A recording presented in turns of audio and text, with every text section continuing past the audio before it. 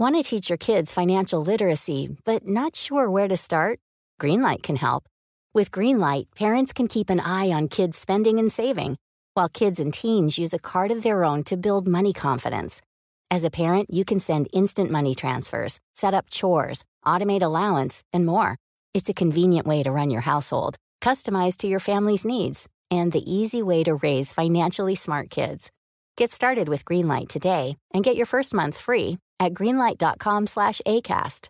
Ready to pop the question and take advantage of 30% off? The jewelers at BlueNile.com have got sparkle down to a science with beautiful lab-grown diamonds worthy of your most brilliant moments. Their lab-grown diamonds are independently graded and guaranteed identical to natural diamonds, and they're ready to ship to your door. Go to BlueNile.com to get 30% off select lab-grown diamonds. That's BlueNile.com for 30% off lab-grown diamonds. BlueNile.com. Many of us have those stubborn pounds that seem impossible to lose, no matter how good we eat or how hard we work out. My solution is PlushCare. PlushCare is a leading telehealth provider with doctors who are there for you day and night to partner with you in your weight loss journey. They can prescribe FDA-approved weight loss medications like Wegovy and Zepbound for those who qualify. Plus, they accept most insurance plans. To get started, visit plushcare.com/weightloss. That's plushcare.com/weightloss.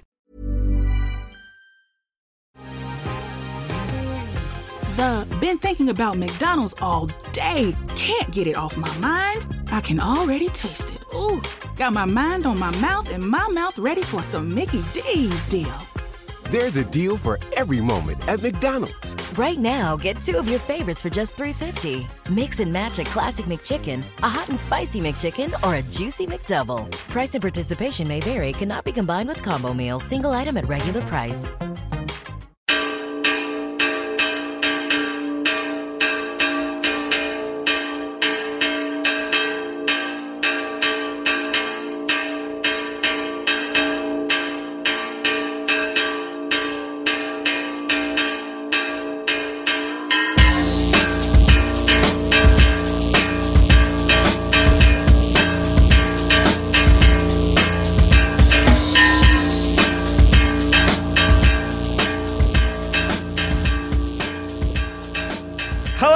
Is Dave Hanratty, and there will be no encore. Welcome to episode 171 of the No Encore Music Podcast. Back in your feeds, yeah? That's how it goes. I'm here with Craig Fitzpatrick. David, fancy seeing you here in this studio at this time. Of course, joined as ever by Colm Regan. What's up, man? How are you? Yeah, not too bad. I mean, like, it's that weird thing where, like, you think after all these episodes that we've done together for 3 years, never, like, perfect attendance record as well, that, like, you worry about getting stuck in a rut. But, yeah, I don't know. I mean, like, it just works, doesn't it? Every week. Fresh. Week in, week out, unchanging. I mean, remember that time that we thought about getting like a fourth person in? Yeah. What were we thinking? That could never have worked. Yeah, I mean, like, thankfully, we stuck with it to our guns. Indeed, yeah. So there was no likely candidates. There was no one that gets the show that could actually step up to the plate. You don't have the chemistry. Maybe carry a show by themselves. No, it just wouldn't have worked. Yeah, and also like has connections to the music world as well. Yeah. And it's good at production. But no, I think it's really good that the show has remained completely unchanged over the course of the last few years. So I went to Taking Back Sunday. Oh wow! Of course you did. Where were they on? Whelan's downgraded. From where? The Tree Arena? I don't think it was. Are they actually good? See, like this is 2000. I lumped them in with terrible bands. It's 2004, 2006 era Dave over here. So I mean, if anyone doesn't know, Taking Back Sunday were a very popular emo band in the mid 2000s that are in fact still going. Several lineup changes, yada yada yada. They were over here a while ago. I think they played Vicar Street. I don't know where the original gig was announced for. It was either Vicar Street or Olympia, I would imagine. But there was a change of venue to Whelan's. I wasn't going to go. Like, I was off the weekend. I was enjoying my time off. And then a friend got in touch. And she was like, let's go. Let's relive our youth. And I looked up the set list. And because it's their 20th year anniversary. Yeah. How many songs do you think they played? 21. 20. They played. Should have done 21. They looking played to the the debut future. album in full, and then played 10 other hits, including the great "Make Damn Sure." I do know that song. Yeah. That was like my song of the summer, 2006 or whatever. It was. Okay. Yeah. So what's the crowd like at one of these shows? Older people trying to be young, including me. In what sense were they trying to be just by being there, or were they dressing like it was 2006 stuff? Yeah, people in cryogenic chambers down the back and shit. I'm just imagining lots of fringe work. There's a bit of that, some double lip rings going on. I was up in the balcony, so I could see the crowd. Lots of people like starting mosh pits to look like they'd work in the morning, that kind of thing. God. So not great. But Could you imagine that? Like, it's bad enough going into school with a black eye after the weekend. Can you imagine going into a middle management job? Like, what happened to you? Oh man, just, the tunes were too rocking. That's what. I literally took back Sunday. So essentially, I got there, and it was like a last minute kind of arrangement to go. Yeah. And I did the classic fucking hit up your mates thing, get the guest list. Not paying 30 quid for this. 30 quid. There you go. See what? 20 quid. Surely it's 20-year anniversary. 20 songs. 30 quid to a wheeling show is outrageous. A lot. Outrageous. Goes to mini mansions recently. I think it was 15 quid, and they're kind of a current. They're no taking back Sunday, Craig. I mean? Yeah. So got to the door. Ultimate first world problem. It happened. Not on the guest list. Oh, that hurts. Did you give it a bit of "Don't you know who I am"? No, I gave it a bit of okay, and I tried to contact my friend who's on holiday, so I felt terrible about that, and I rang and just messaged, and then I was very much like, look, it's grand. I was like, it's fine, it's no problem. Let's go back to the fucking pub or whatever. Because before it came out, it was really nice. I was chilling in my room playing a video game that's really, really hard. Sekiro, that one that everyone is playing. It's really difficult. And then the heavens opened. It was insane biblical rain for the 10-minute walk to my bus, just perfectly timed. Mm-hmm. And I was like, well, this is appropriate. I'm destroyed by rain going to Taking Back Sunday. Got to the venue, not being let in, and I was like, it's fine. And I just kind of stood to the side and I kind of, was like, oh, such and such said it, and I don't think the other person's here. It's grand. Don't worry about it, man. And then the security guard said, oh, what'd you say your name was? Dave Hanratty, is it? Yeah, go on. And I went, oh, okay. And I guess he just picture this. But I guess 5 nights. No. I don't think it was a he recognized me thing. I think it was he remembered the name he just heard me say, right, and just did the thing where he was like, this guy's clearly not a chancer. Fuck it. Yeah. So thanks very much. Sunday, thanks very much, security guard. I think he just took kindly on me and was like, grand, yeah, go ahead. And I went there. Got up to the top of the balcony, only one little kind of spot available. I gave it to my friend, of course, because I'm chivalrous. And then I'm kind of hovering in the background. I'm like 5'9", so it's tough to see over people. Right. There was a couple standing right in front of us who were just fucking like, the boyfriend was so insecure, man. He just kept grabbing her and pawing at her, had his fucking hand on her like she was cattle the whole time. And I'm just like, I get it, mate. You're in love. Congratulations. Fuck off. Gig itself was fine. I went downstairs at one stage and went down the stairs, and some bloke kind of motioned to me if I wanted to get through, and I was like, no, it's grand. I'm just kind of surveying. And then surveying. What an odd thing to say. Hello, no, it's grand. I'm just surveying. What a great answer. I did with a clipboard. I love it. Yeah, and like a theodolite. I was gonna set it up over here, and then he goes, okay, and then he then put forward his beverage, which was some mystery drink, and I'm like, no, I'm okay, man. Don't worry about it. When I went back upstairs, I could see the very same person crowd surf past me at one stage. Oh yeah. Hit the deck. I was like, yeah, there he is. This is clearly the best night out you at 16 never had. I know. I never saw Taking Back Sunday. And to be fair, they got a lot of bangers. Make Damn Sure is phenomenal, and they got some other really good ones here and there, and also some terrible songs. They're very emo. But here's the weird thing, right? Adam Lazzara, their frontman, who was known for swinging the microphone, didn't do any swinging. I guess wheelings, Mm-hmm. But also, he's got a fairly kind of high pitched vocal about him. Very emo. But dude, this guy sounds like a fucking southern preacher from the 1800s. It's so strange. He's like, I want to thank you all for coming out here tonight and hanging out with us on this incredible Sunday. I'm like, what the hell is going on? The cognitive dissonance of this was out of control. Also, I don't know if you know what the guy looks like, but he's looking like a bit more kind of grungy rocker these days, long hair and a beard. He looks precisely like if Owen McDermott decided to cosplay as either Seth Rollins or AJ Styles, but couldn't settle on it and just went as both.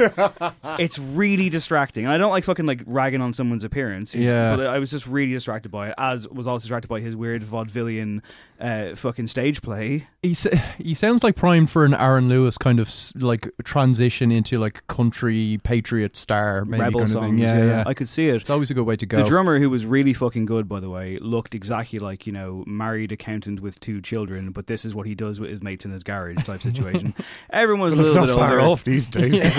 Everyone was a little bit older. We've played bloody wheelings. Sold it out as well. Yeah, a little bit wiser. Didn't charge 30 quid for it either. No. But it was a nice trip down nostalgia lane. Also, they played 20 songs in the space of an hour. That's impressive. What? I don't know how. What's a rip through that it. They fucking flew through. It's kind of like Rihanna-style medleys at some stage, is it? Time made fools of us all that night. The guest list thing reminds me of, remember I had to cover Noel Gallagher about 5 years ago? It was probably more. More, I think. I was talked into reviewing him on like some Sunday night, and it was the day that City beat Man United fucking 6-1. And I was like, Jesus Christ, he's just going to go on about it all night. Got to the door of the Olympia. Not on the list, mate. I was just like, it just wasn't happening. So I was like, okay, I'm going home. Left. Torrential rain, similar to you. I just got absolutely drowned. Walked to my bus stop, stood there for 15 minutes, getting more and more drenched. Got a call going, I'm so sorry, Craig. Do you want to come back? And I was like, sure. Just Charlie Brown walked back, arrived in just in time as he just went, United fans, Worst time of my life. I also remember you saying to me that while you were having this kerfuffle at the desk, Ed Power walked Oh, by. yeah. Just powered right through. And they were like, hey Ed, what's going on? Great. Well, to be fair, I think years later, justice was done. Yeah, I don't think he gets that kind of welcome anymore. No, I actually remember that day very vividly because I was in my old band. I was in a practice space and I was trying to avoid the United City game all day, so I wasn't checking my phone or nothing. And I explicitly told Craig, don't tell me the score. I'm going to watch Match of the Day 2 later on tonight. And at one stage, Craig just sent a message, presumably out of pure rage, and said, Johnny Evans is a cunt. And I figured, okay, maybe he's been sent off. It's a last-minute own goal, some dramatic thing that pivoted at the very end that just snatched the game away from us. And I went, what happened? And then Craig wrote back. You said, should I watch it? And then Craig wrote back, Block Apples. We lost 6-1. I remember that day. I had a broken leg at the time. And what a fateful day for all of us. The Rugby World Cup final had been on that morning, kick off at 8 a.m. because it was in New Zealand. And so my friends got tanked at breakfast time, basically. And so we're just overcome with this incredible generosity and benevolence for the rest of the day, where they looked after me because, obviously I wasn't going up and down to the bar for myself. I couldn't carry a pint back to the table. And so I was just waited upon for about 12 hours, including through that United match, as they got progressively more and more angry, but still seemed to pity me. Just fuck's sake, Colm, do you need a pint? That's just a regular Sunday for you. Coming up on today's show, we'll be reviewing Bruce Springsteen's brand new album. That's why Cullum is here, in case of Bruce Springsteen album Break Glass. Bruce. And talking new songs for the likes of Taylor Swift and others, and of course all the news in the world of music, which we'll get to in just a moment. Real quick, you may have noticed an extra episode pop up in your feed this week. That is the Dermot Kennedy episode. It's out now. If for somehow you've managed to miss it, go back and check it out. It's my entire interview with Dermot Kennedy that I did for the feature that I wrote for Joe. Lots of nice feedback to that from everybody who checked it out, including Dermot Kennedy himself, which is very, very nice. You don't do it for those kind of things, but it is nice when people say nice things. So cheers to everyone who read it and shared it and all that kind of jazz. I think it's a great interview because he was great. So I hope you enjoy it. Go back and check it out. As for the news this week, unfortunately, really, really sad news as of Thursday morning. French DJ and producer Philippe Zdar has died after accidentally falling from a building in Paris, according to his agent.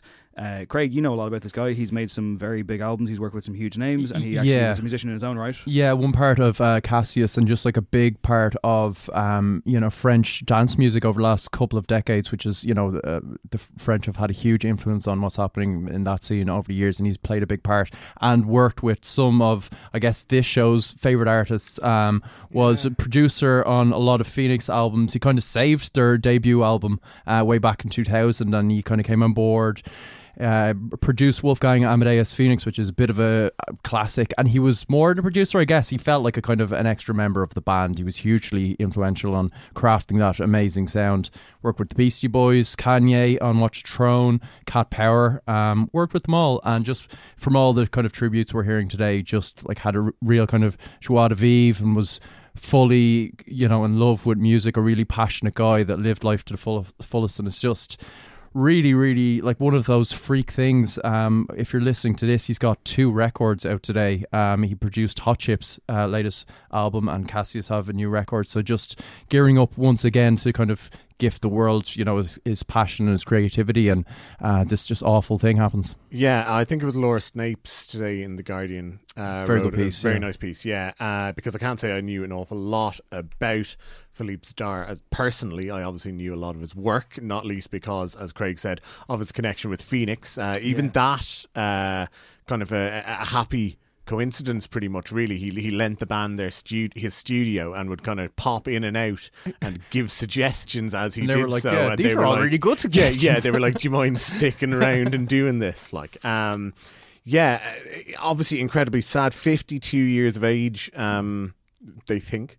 Not a guy to give that sort of personal information French, out a lot, it seems. Yeah.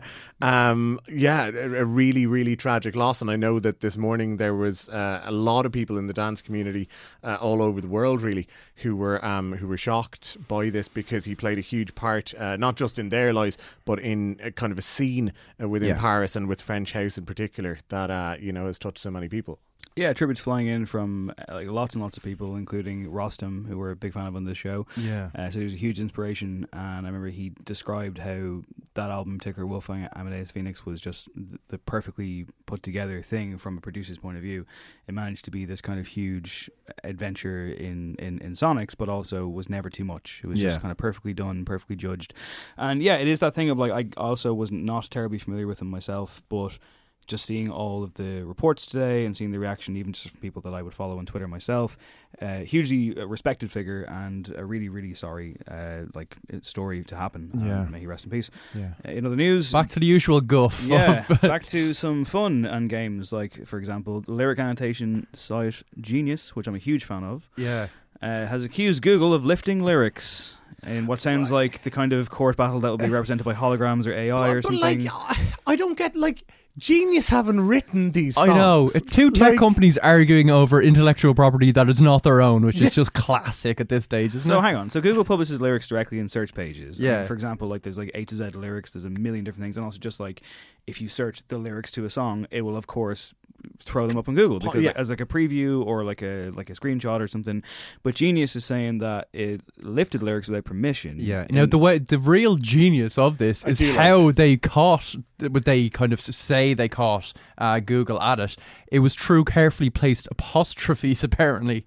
So the kind of Genius watermark, which they put in place around 2016, makes it so apostrophes within lyrics alternate between straight and curly single quote marks in the same sequence for every song. So basically, it kind of forms this kind of crude Morse code thing, which is easily detected, I guess, if people are lifting it. And more to the point, the Morse code spells red-handed. Yes. It's lovely work by Genius. If I thought there was any real sort of strength to their stance here. I mean, clearly there is some sort of legal basis here, and they're talking about, their licensing partnership with Canadian company Lyrics Find. And I must say, I'd never actually given that thought before of they're actually technically publishing lyrics that aren't their own. They must be giving royalties, but who knows what that figure even is? Maybe it's just some company that's finally cottoned on to the fact that journalists don't really get paid to write. Journalists are being paid to transcribe their interviews. That's what really is the bugbear of our lives here. Yeah, and I guess that opens up a whole really niche as fuck and not very interesting bugbear. Imagine being at a party and explaining this. I don't know. We're allowed because we're a music podcast. So sorry if you thought you were listening to a film podcast, but no, we talk about music and thus sometimes have to dig deep into Excel spreadsheet style grey matter. But to be honest, you'd think the main selling point of Genius is the annotations as opposed to the actual words. Do you know what I mean? You can get lyrics from countless different sites. Yeah. It's what they're saying about the lyrics that is what Genius is all about. So, in other news, fake streams could be costing artists $300 million a year. 2 months ago, Louis Posen, founder of the long-running California label Hopeless Records, noticed an aberration of his own in his company's streaming numbers. An aberration? Well done, Rolling Stone. A track was... Is this an aberration before me? Dost thou see this aberration? Oh God! A track was cruising along, earning roughly 3,000 streams a day. Then all of a sudden, it got 35,000 a day for 3 consecutive days. The jig was up. Yeah, basically, this is the idea that certain acts are suffering because others are paying for stream farms. I mean, Khabib was talking about this a couple of weeks ago, wasn't he? Yeah, the stream farms in Japan, where it's just 30 seconds per play, and they have it mechanized so that it just goes round and round in circles, and clearly, obviously, funneling whatever money is there. Yeah, and to undeserving people. Posen reckons it's costing legitimate artists who just want people to actually listen to their music. It's costing them $300 million per per year. Yeah, it's a massive story. Do you want to plug where you got it? I don't know.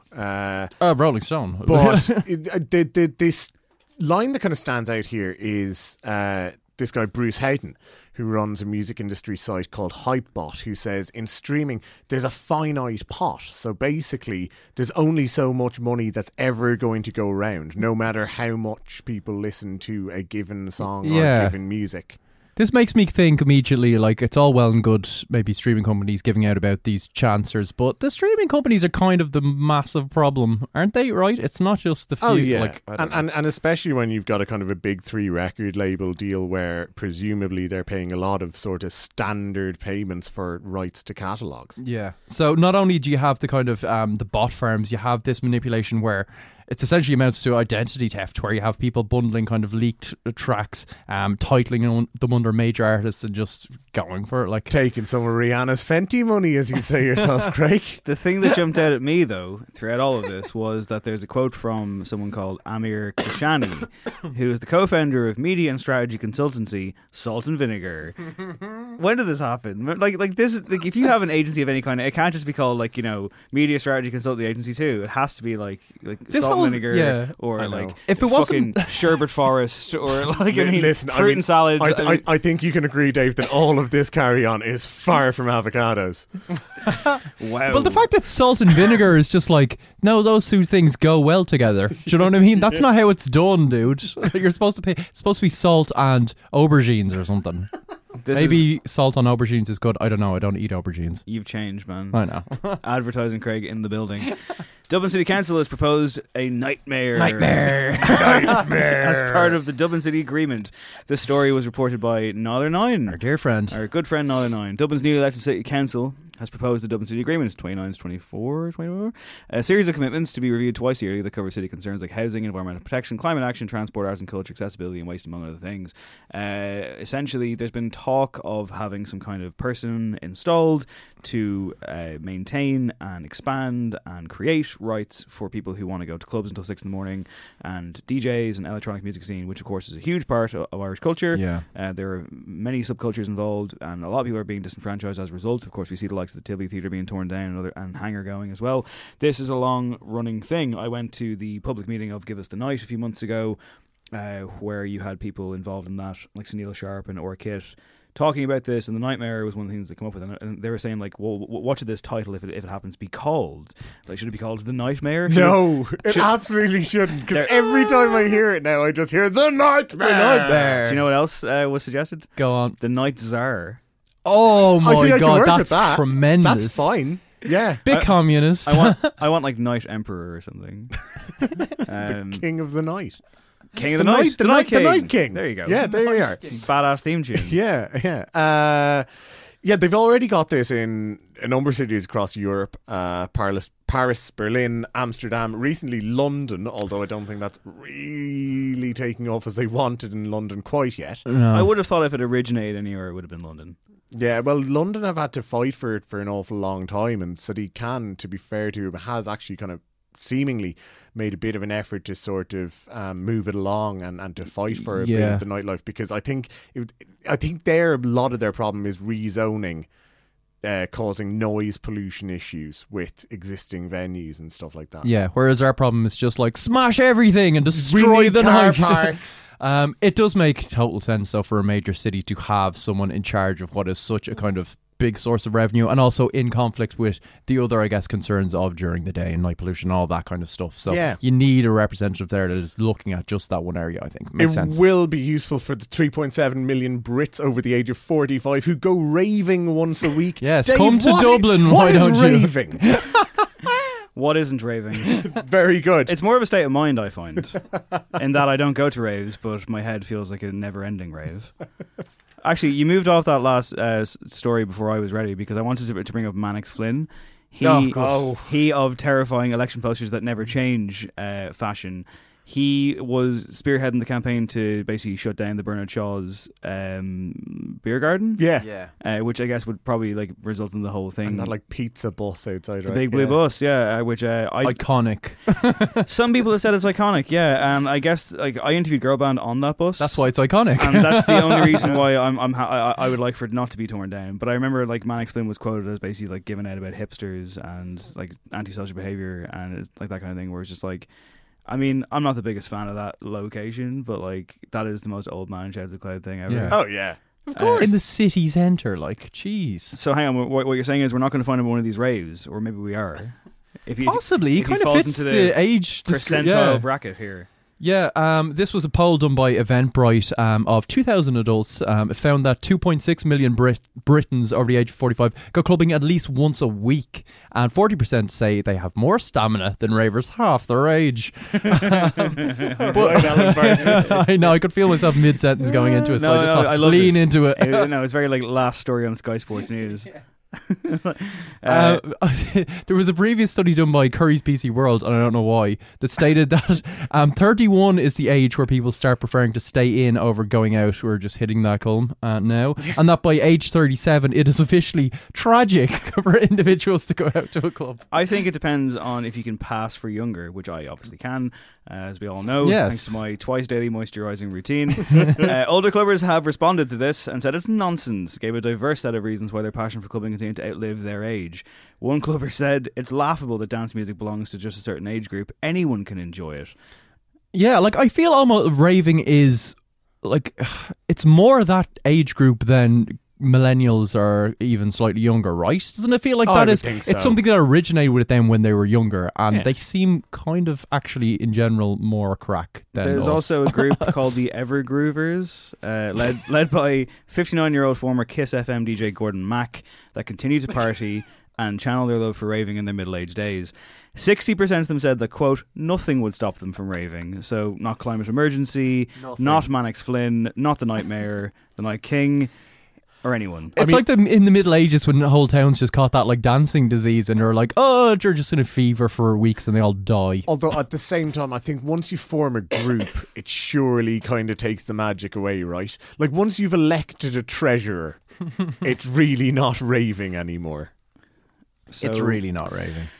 Pearl Jam frontman Eddie Vedder, he don't know what his stance on raving is, but he is reunited with a Dutch fan that he first met almost 27 years ago. This story's just in here because I think it's quite nice. Yeah, it's also a bit weird. Wholesome corner. So Vedder was playing in Utrecht in 1992, and he met a fan after the show. They chatted in a cafe till 3 a.m, and she, in Irish terms, gave him a crosser back to his hotel, it seems. On a bicycle. Yet never. For anyone who doesn't know what crosser means, to be fair, it was her brother's bicycle. Like Irish terms, and then the word crosser. It could be like the most weirdly religious ritual of all time. Oh right, no, yeah, a backy. What do you call it? Lift on the bike. A backer, I think. Yeah, backer. Yeah, lift on a bicycle. Backy sounds kind of like not great. Fair enough. Let's move on. Either way, Vedder retold his story at a gig in Amsterdam, and while she wasn't there, she was alerted to it by somebody. She contacted somebody who interviewed her, and made its way to Vedder, and by the time he played in Brussels just this week gone by at a solo show, they finally met again.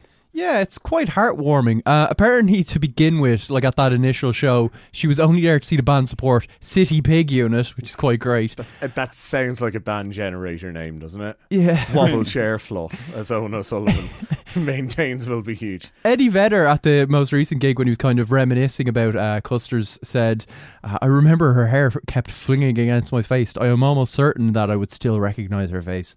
It just feels very like wholesome, but also slightly creepy. Yeah, I don't know. But anyway, you've had your innocence ruined, Craig. The two reportedly discussed their families and shared memories of the evening, with Custers remembering that she had offered to call Vedder a taxi.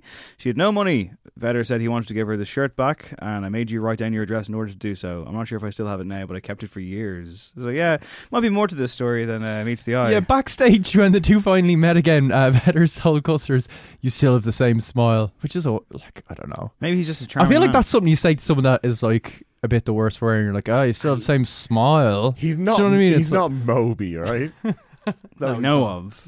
Yeah. We discussed the Universal Vault fire last week. Did you read that article?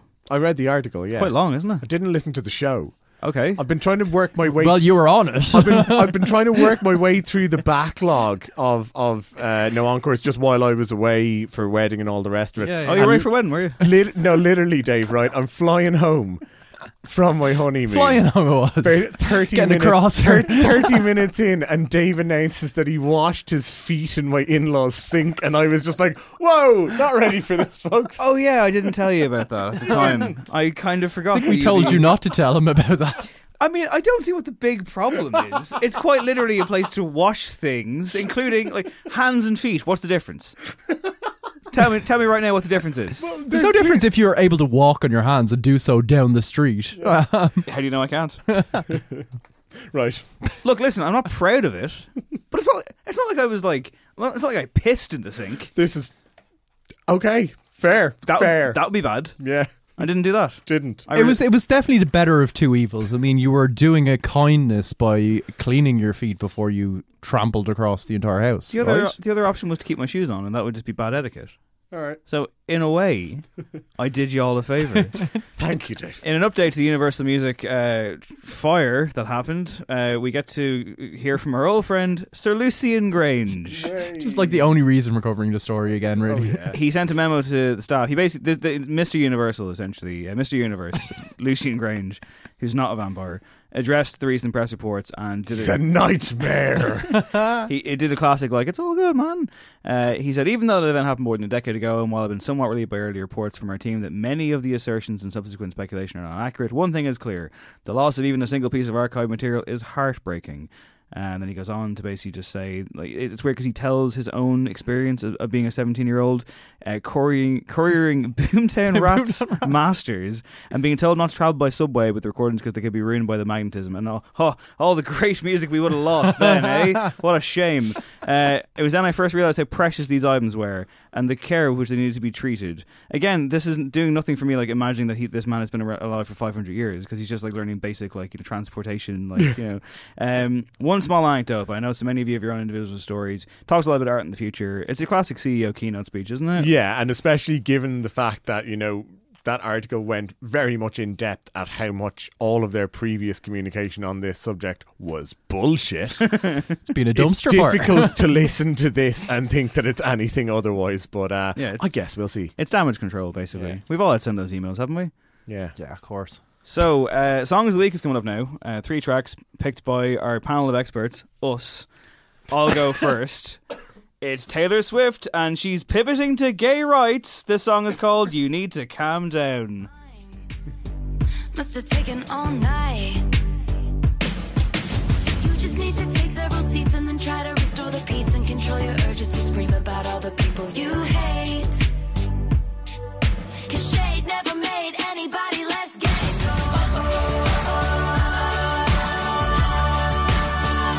you need to calm down. You're being too loud. And I'm just like, you need to just stop.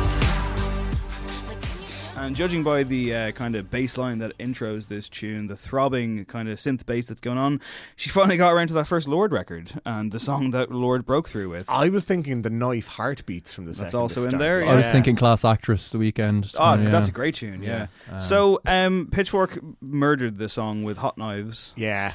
I don't think it's horrendous, but like it's an improvement on the lead single. I was having a conversation with someone in work who's a huge Taylor Swift stan, and I was just like, why? Like, I get it, but why? I was like, and she was kind of like, well, why don't you like her? And I was like, well, it's just because I don't, like, much like we've said in the show before, I can't buy into it. I don't believe her. I don't think she has conviction.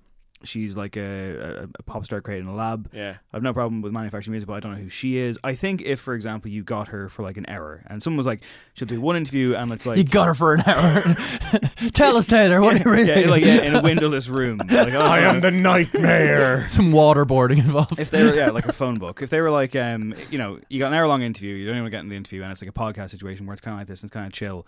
I don't think you would get... No, you wouldn't. A Dermot Kennedy style thing where like they're just natural and chatting to you. Sure. I think everything would be like rehearsed and she's been in the system too long on the script. Yeah, I think so for sure. And like, I mean, like, I often wonder if that's unfair, but I just find that like everything that she does, I can't help but be incredibly cynical about it. And this track in particular, where I'm like, half me is like, well, I mean, like, you know, this is good that she's like being so upfront about gay rights and all that kind of stuff. But then I'm like, well, I just don't buy it. This feels like strategy. It feels like, well, now during she's Pride an ally. Month, like she showed up with fucking like the Stonewall Club or something, like, you know, like, and it was just like just happened to be in the neighborhood. Like, I don't during buy it. Pride, like, plus it's to go from like Reputation, where it's like Bad Girl Taylor, and now the album's like Lover, and it's like Good Girl Taylor, and I'm just like, all of this is so fucking stage managed, and I just don't. Where is she? No, like you're. Where is she? Where is she? You're right on that. She is like lurching. Where is she, Joker? She's lurching across the spectrum quite a bit at this stage, but I'm not sure that I'm all that cynical about it. I think this is the sort of thing that Taylor Swift has always, you know, shown some sort of indication of her support towards. For me, and I'm not saying that I'm exactly, you know, crying my heart out for Taylor Swift at this stage, but I think it does underline how difficult a situation that she finds herself in, because I was trying to think back. I reckon it's only about 18 months ago since the three of us were sitting here doing a story about how she was like an agent for the far right and a white supremacist because of the messages in her video for Look What You Made Me Do. And more to the point, people were saying, like, unless she explicitly states her political stances and where her support lies and stuff, oh, we don't know. She could be this person. This is obviously, you know, as clear an effort as possible to pitch her tent with the, you know, gay rights and women's rights agendas. Yeah. And a lot of people are like, well, that's not her battle to be involved in. And it's like, I mean, talk about a rock in a hard place. Like, what are you meant to do in that regard? Yeah, well, you know, Taylor Swift is a brand, and it feels very much like that discussion that's happening at the moment of brands just jumping on board the Pride thing and being like, this will be good for our, you know, brand, and like we can align our values with it and get some cachet, and it all seems very cynical. I mean, is there anything as well more annoying than the phrase "you need to calm down"?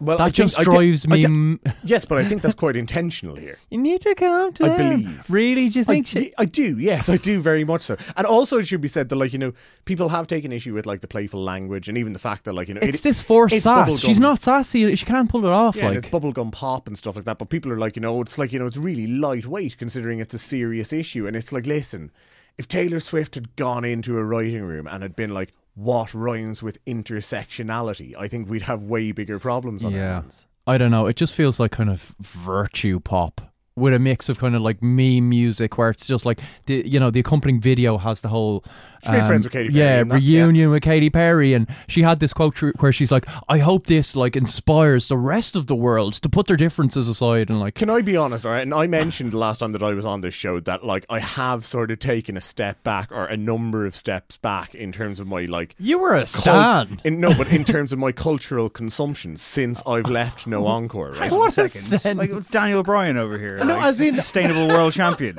I don't listen to as much music as I used to. I don't read up on as much of what's going on and so on and so forth. Basically, what I was going to say is, have you watched that Taylor Swift video? No, I deliberately didn't watch it. Craig? Yeah, I did it for the pod. Okay, of the 35, 40 cameo appearances, how many people did you recognise? I was sat there going, don't know him. No. There's a lot of Drag Race people. Don't know her. Yeah. Don't know her. Yeah, I know. I recognise some of them.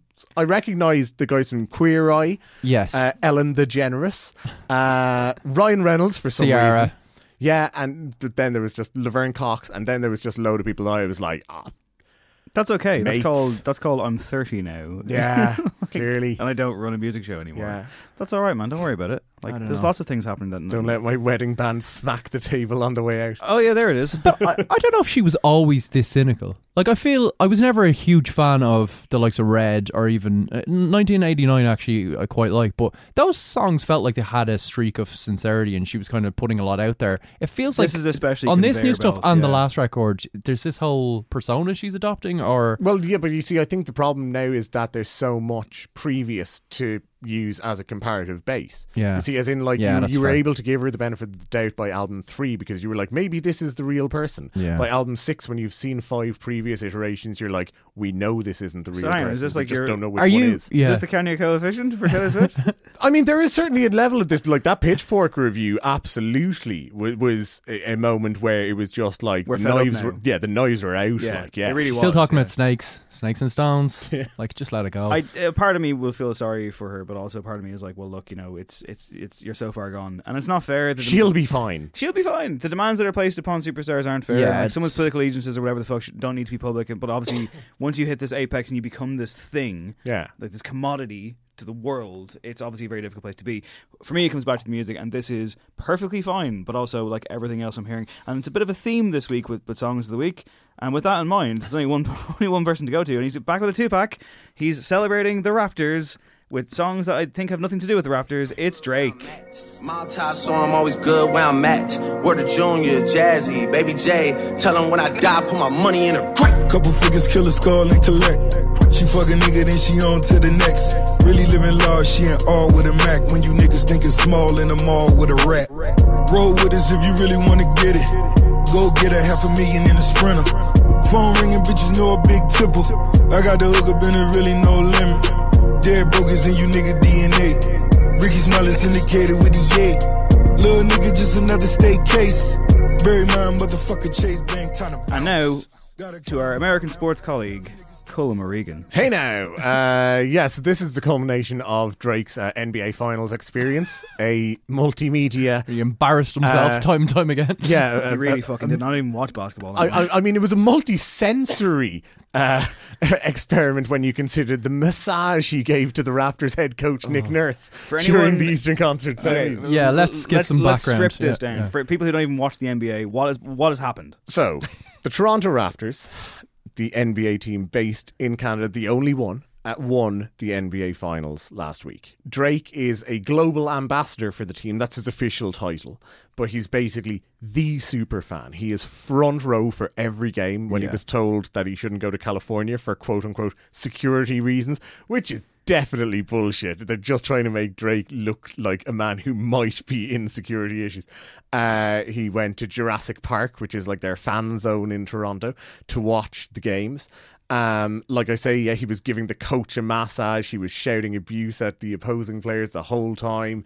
You know, really just like living a boy's own dream, honestly. It was like if a 6-year-old had been told, like, what would you love to do when you grow up? And you're like, I want to be courtside at the Raptors, win the games, and hang out with the players. I'm scared. The irony being that he has tattoos of the player numbers of Warriors players on him, which is just such an odd move. Well, no, he also has a reputation for wearing just like the sports shirts of just like so many different He's basically teams. fucking John Cena's gimmick circa the mid-2000s. He's a little bit of that, yeah. But to be fair, as a bloke from the Six, you know, his hometown team does mean a lot to him.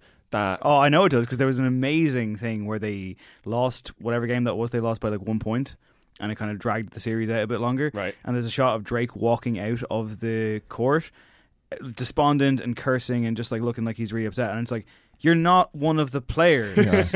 Now, in fairness, there's an argument put forth by Joshua Hughes, friend of the show, who's a Raptors fan himself, is in Toronto right now.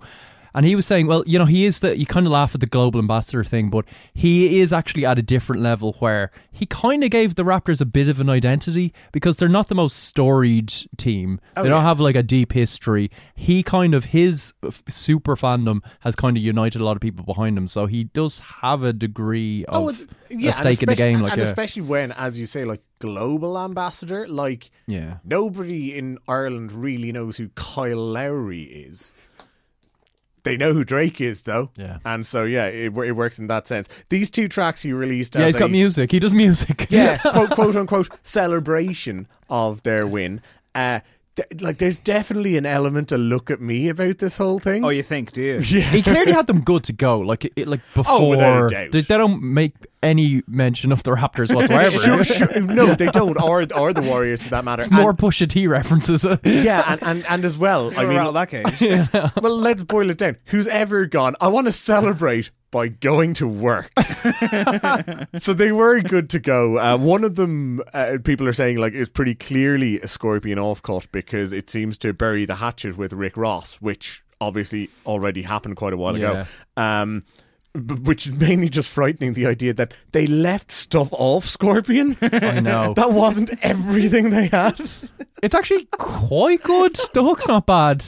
There's a bit of conviction to it. Ross is always great as a feature. Like, I'm not a big fan of his actual work, but when he's a feature, he just brings it every time. I'm not having any praise for this at all. This is every Drake song, except it's two of them. Money in the Grave. Oh, sorry, both, yeah. I think Omerta's a bit better. Like, the production's at least a bit interesting. There's something to it. And he has some bars, which he definitely didn't deliver on Scorpion. And I've got to be perfectly honest and say that, like, going back to Views, I found, just for the past few years, I found self-pitying Drake to be really, really kind of wearing, and I found self-aggrandizing Drake to be that bit more palatable. And obviously this is going the self-aggrandizing route. He's been, like, even when he's doing really well on a track like Omerta, and it's like, yeah, the self-aggrandizing is kind of working for me, I'm just reminded of the Pusha T diss, and he's just like the kid pretending to be like he's in a gang, and he's not really. Like, that whole thing is just gone up in smoke, that image. And there's kind of like an inherent joylessness to Drake's music, isn't there? Like, it's efficient, he's clearly talented, but it's just like, these are going to go to number one, and it doesn't sound like he's having fun. Yeah, I was I'm about not to say, having it doesn't fun. really sound like No, he's enjoying it. No. Yeah. Well, that's the brand. Like, I mean, like Global Ambassador is absolutely, like, nailing it there. But, like, he's not even wallowing in, like, his issues. He's just like, imagine they had a these are my fucking issues. Lost. Who knows what we would have got then. For our final song of the week, the words smouldering, sexy, mysterious, dangerous. Craig, what song is this? Craig Fitzpatrick. Devendra Banhart is back. He's got a new album coming out in September called Ma, and this is Kantori and Gakko. I fear humanity. Well, you called me on the phone, but you did. I said, look out. Kantori on Gakko. Shikataga.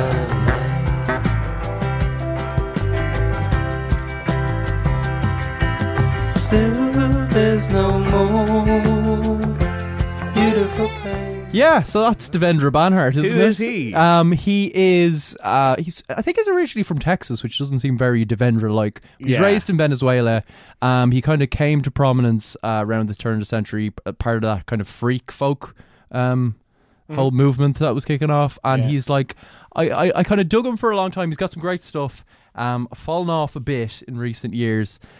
And I think, to be honest, he's kind of like that Oscar Wilde quote of just like the genius is in like his life is living rather than his art. Like, he's this kind of really charismatic, like, I don't know, like benevolent Charles Manson, but like a GQ model. Do you know what I mean? I interviewed Chris Kane from We Are Scientists back in the Hot Press days. I remember this. Yeah, I was going to bring it up. I forget what the story was, but Chris Kane, I forget why he told me the story, but he told me that, like, a friend of his was in a bar in LA, and his friend of his was a musician who he wouldn't name, and he was like, oh, but you know him, like, and he's like a cool dude, all that kind of jazz. And he said that, like, he was chatting up to this girl, like this stunning looking woman in the bar, and it was all going great, and everything was about to just progress to the next level. They're going to bail, and in walked Devendra Banhart. And he said that in approximately 5 minutes, the girl left with Devendra Banhart. Devendra, go steal your girl. Yeah. So, yeah, he was like... And Devendra probably didn't even realise. Yeah, do he you know was what I like, mean? moral He's of the just like- story, do not introduce any girl ever to Devendra Banhart because he will take her away. Maybe introduce him to his music, though, because it's quite nice. I've never understood it. I don't understand this. It's so wavy and just like not really tangible. There's like a certain very whimsy. you. Yeah, there's certain whimsy to his music that is like quite Marmite, I think. And this is like full kind of psychedelic British invasion. Like, it's reaching for a kind of psychedelic Bob Dylan, and it ends up kind of being Donovan, which is nice. Like, it's pleasant, it's enjoyable. It's kind of very low stakes music. I don't know. Yeah, I mean, I can remember being into Devendra Banhart like 14 years ago now. I believe I saw him at 2005 Electric Picnic. I believe I talked to him through a fence at that event. What? In fact, yeah, it was kind of. Were like, you trying to get through the fence? Devendra. He's that charismatic. Not quite. We were just like, hey, dude, and he's like, hey, and just like wanders over for the chats because, like you say, he is like a cult leader. But I mean, it's a bit samey, I guess. And 14 years later, you're kind of like, you know, he like, not to sort of overstretch that analogy, but there is that sort of hint that, you know, maybe there is revelation within this music. Once you've kind of waited a decade and more for it, it's probably not going to come, is it? Yeah. Like, I think he announced himself really strongly, and he's got some great stuff, but it's just, he was never quite that inspirational artist, I guess. Yeah. But yeah, this is grand, and I'll probably check out the album. One artist who is particularly inspirational, has inspired many, many people around the world, has inspired many, many records to be put out into the world and beloved by the masses, is of course the boss himself, Bruce Springsteen. He's back and he's gone all yeehaw country with Western Stars. Someone's chihuahua and its teeth skitters across my veranda in the night. Some lost sheep from Oklahoma sips her mojito down at the whiskey bar. Smiles and says she thinks she remembers me from that commercial with a credit card. Hell, these days there ain't no more. Now there's just a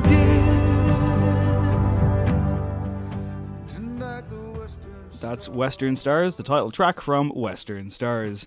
Bit of an Old Town Road vibe to this one, including the horse running free on the cover.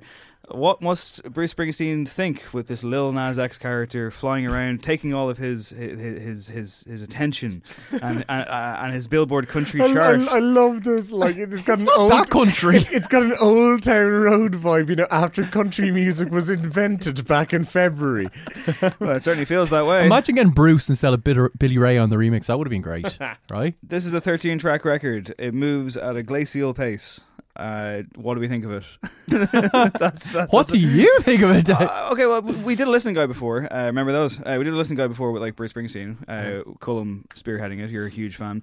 I've always kind of had a bit of a peripheral relationship with Bruce Springsteen in that he never writes, never calls, and I've never seen him live. I'm not ever going to throw on one of his albums. I like what I like. Think he's got some great stuff. Respect the cult of personality about the man. He's clearly a bit of a living legend. People who love him fucking adore him. And this was like a nice breezy thing to throw on, but you're not going to find any bangers on here, lads. Yeah, I think this is a bit of a revival for his creativity, to be honest. Like, I'm a big fan of the Big Boss Man. But the last decade or so, I think it's been a case of a lot of reissues. I know, yeah, the wrestler guys, yeah. He's dead, Craig. Put some respect on the name. Not in my heart. Jesus Christ. Okay. But yeah, the last couple of records haven't really hit the heights. He's been kind of reissuing stuff. He's been doing his live thing. And I felt it was probably around the time he did the Super Bowl and like crotch slid into the camera while talking about like dipping in like to the fucking with his tortillas, and it felt like he was sliding into that kind of what I thought was an unfair caricature for years of what he was supposed to be and patriotism and all that jazz, and maybe his best creative days were behind him. But in recent times, he's written his autobiography.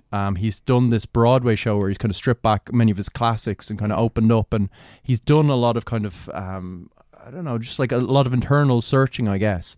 And I think he's found a bit of like a well of inspiration, particularly in the writing, because I think this is some of his best songwriting in a good while. I think as an album it hangs really well together, and he's kind of looking outside himself and doing these kind of great character studies. And for the longest time, as I say, for the last decade or so, it's felt like, oh, it's Bruce doing another one of his character songs. These feel like real people, though. Yeah. They feel like more well-rounded. And I think in general, the orchestral kind of accompaniments, and he is going for that early 70s pop, kind of countryish, but kind of rock and rollish, Glenn Campbell, ornate, just lush thing. I think for the most part it works. Sometimes it kind of goes into pastiche, but overall the songwriting is strong enough to, this feels like a real kind of revival for me. Yeah, I think for the most part it does work. And you know, when I was kind of hearing people talk about the record before it came along, even earlier reviews, and you know, there's obviously a different sonic palette, fine, but I felt as though people were kind of maybe just getting distracted by that, and failing to acknowledge the fact that, like, number one, these are character studies of like the outposts of American life and these peripheral blue-collar workers, and it's like, that's Springsteen 101. Yeah. Like, that's what he started Which is out a class doing. you teach, you know? Yeah. It's what he's done at his best. In like, Norway. It fits his MO as long as you don't just get too drawn on the fact that, oh, there's strings now. Yeah. And the other thing is exactly what you said, Craig, is that you know, it comes after the autobiography and all the sort of reflection and revelation that comes with that. It comes after the Broadway show where he stripped these songs back. And I think that's why this album, like, why it works, because it fits him like a glove. Yeah. It's like this was the right time to make a record like this. Pastiche, I do agree. There's a song on here called There Goes My Miracle. Oh, yeah, that is a dud. It's not just because of the word itself, right? This is Father Dick Burns' The Miracle Is Mine, down to the moment where the curtain rises and the orchestra is there and Ted's face drops. Like, it's not great. It doesn't work when he's belting it out over these kind of and that things. is at Sleepy Joe's Cafe. Oh my God. It sounds like a jingle. It sounds like an ad. It sounds like Vince Vega's favourite song. Yeah. Like, it's just like, just this weird kind of, I don't know, meeting of country and rock and roll at the Mexican border of just cheesiness. Yeah, but so much of this album is, as I say, like the rest is great though. Yeah, they're just kind of like jobbing actors and like ferry drivers and stuntmen and that's kind of what I got from the entire thing. Like, I just couldn't connect to it. I just was like, this is really boring and it's taking forever. And oh my God, it's only 6 tracks in. Are you serious? Like, it's got moments. The last track's nice. I don't know. And I'm seeing people describe this as like his most radical reinvention, and I'm like, what? Well, that's what I'm saying. People are just getting distracted by the strings. Genuinely, that's all that's happening here. I know, it is ludicrous. Look, I think though, like people tend to get a bit spun out almost when Springsteen goes solo at the best of times. I think they're so used to the E Street Band and that sort of fire and fury that they provide that anything else, and they're like, what the hell is this? Of course, in reality, if you're talking about a solo songwriter, chances are that what we're hearing here is exactly what he brings to the E Street Band. It just so happens that you stick like Max Weinberg behind the kit, have like fucking 4 rhythm guitarists, you just get it bulked up. Yeah, and I think like he's kind of come out in front of, like, he hasn't really talked about this album at all, but in interviews he said, don't worry, there's an E Street Band coming, like, we're recording it in the autumn. So he's just like trying not to panic the faithful. But he was talking about how he hadn't written anything for the E Street Band in like 7 years. Like, then I wrote all these songs in the space of a month, so we'll just do that record. So like, he's calling the shots the whole time. You can imagine the E Street Band on a lot of these songs. As I say, the orchestral stuff isn't really inventive enough to... It never takes the spotlight. What it does is it lends some colour. It's nice, and what the job I think it does is, without it, these songs would be stripped back kind of Nebraska style songs, which was just like a classic album of just desolation and the facade of the American dream. There's a lot of heartache in this, and there's a lot of kind of dead ends, but there's a hopefulness too, and I think the strings give a kind of warmth to a lot of what he's saying and some of the kind of grimmer details, and I think it just lends that kind of tonal balance. So I think that's why he went for that move. Not anti-strings at all. They're lovely. However, I thought this was way too clean. I thought everything sounded really polished, really safe, really warm and beige room temperature. I was begging for like a scratchy acoustic guitar that genuinely sounded like it was recorded with one microphone or had even some kind of fucking production on it. That I think that's he's been guilty of that. Edged it up a bit or something for years. Really. Even with the E Street Band on records. Yeah, but I liked it on here, to be perfectly honest. I felt it felt like a kind of a... because that's what the sound he's going for. It's that kind of a early 70s thing. Sonny Wash or something like that. I don't know. I don't know. It feels to me like... Sonny Wash sounds like a player that like West Ham would have signed in the 70s or something. Like, and he's brilliant. Like, you know, he plays for one season and is a cult hero that's still talked about today. But yeah, Sonny Wash would have banged that into the top corner. I don't know. I just kind of feel like it's grand. It's nice. It's pleasant. You can throw it on and you can drift out. But that's not what I want from an album, is it? Yeah, no, I must say... Although, I will counter all that by saying that I think the fact that I don't have a reverence for Bruce Springsteen... I don't throw on his tunes. I'm an admirer rather than a fan. Yeah. And that clearly would go against me on this, which is what, like his fucking... I don't even want to guess what number record this is. 19th studio, yeah. Wow. Yeah, I mean, like, you may be onto something there, not only because obviously I'm coming at it from the other angle as a big Bruce Springsteen fan, but what I was going to say is that when you talked about Nebraska and records like that, this almost feels like, you know, the album that obviously is being made, you know, kind of what a 37 years later, I think, if that's correct. But basically, this is the album where it's like, actually it all turned out all right. You know, like we made it through. Not great, but we're still alive. Yeah, we made it through, like, you know, and it was a rocky road, but, you know, and we still have each other and we're looking back and blah, blah, blah. You know? And I think that's why it has that hopefulness and that optimism in it. I think for all his kind of grandiosity and like the, you know, the Harvest Jam, blah, blah, E Street Band thing, I think actually a lot of the subtlety of his writing sometimes goes missed. Like there's just some, it's kind of more what he doesn't say in the lyrics of a lot of this stuff, and it's just, he gets like the kind of measure of just where these characters are going and everything they've missed out, and the celebrations are really about like fleeting moments that are kind of like miniature triumphs in otherwise kind of bland lives, and I think he's really good at capturing that, and he does it better here than he has in a good number of years. So yeah. I really enjoyed it. Not bad for 69. It's not a 9, it's a 6.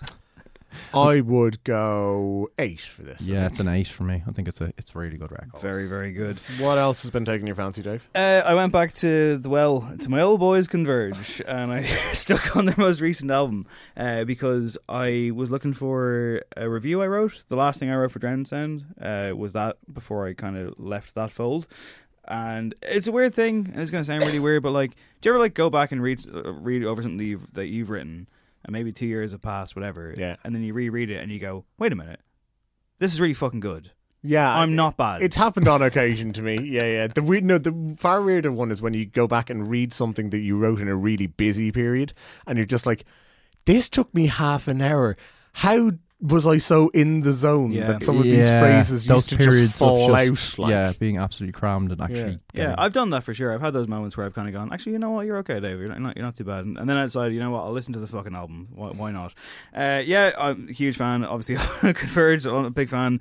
The title track in particular, I think, is one of the best tracks they've ever done. And this week, in which I've been kind of toing and froing, I would say mentally, it's been kind of a bit of a grounding track for me. So there you go. And I'm still listening to that For Those I Love album, and more to come on that one. That's incredible, by the way. I just checked it out today, and it's like, it's brilliance that's almost like hard to bear. Like, it's just so intense. So I'll have to go back to it. But first listen, I was like, my God. Yeah, more to come on that one. I have been listening to an album by social media celebrity Carlo Magliocco. Yay! Yeah, if anyone deserved to go viral. Yeah. Fantastic stuff. For people that don't know, Carlo tweeted about The Simpsons, and now he's famous. Yeah, like 25,000 retweets or something ludicrous like that. Blowing up he is, but it happened also like 6 days after he posted his album Calendar. Yeah. He's a canny operator. Heard a lot of the material individually before, but it is really a beautiful listen, and I'm not just saying that because he's our mate. Very opening track, Mark Map in particular, I love. And well worth checking out. I've been listening to GoLink's new album, Diaspora. We've talked about GoLink before. Great rapper. Really interesting mix of influences on this kind of African influenced, and definitely check it out. It's kind of lives up to the hype. This episode of No Encore, much like the Dermot Kennedy one that I forgot to credit properly, was engineered by our sonic architect Eve Murray. Shouts to Eve for putting together the package on the Dermot Kennedy edit, and shouts to Dahi for being there on the day of the recording and making it sound so slick in the first place.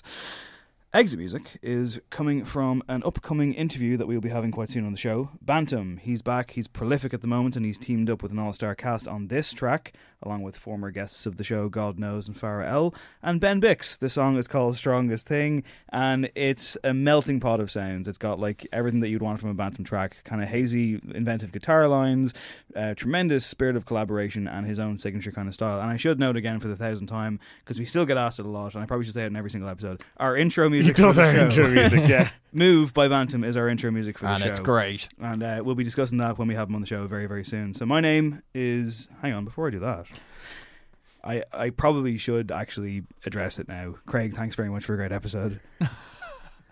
My name is David William Hanratty. I love you, Cullum. This has been No Encore. There will be no encore. And this is Bantam, God Knows, Farah L and Ben Bix with Strongest Thing.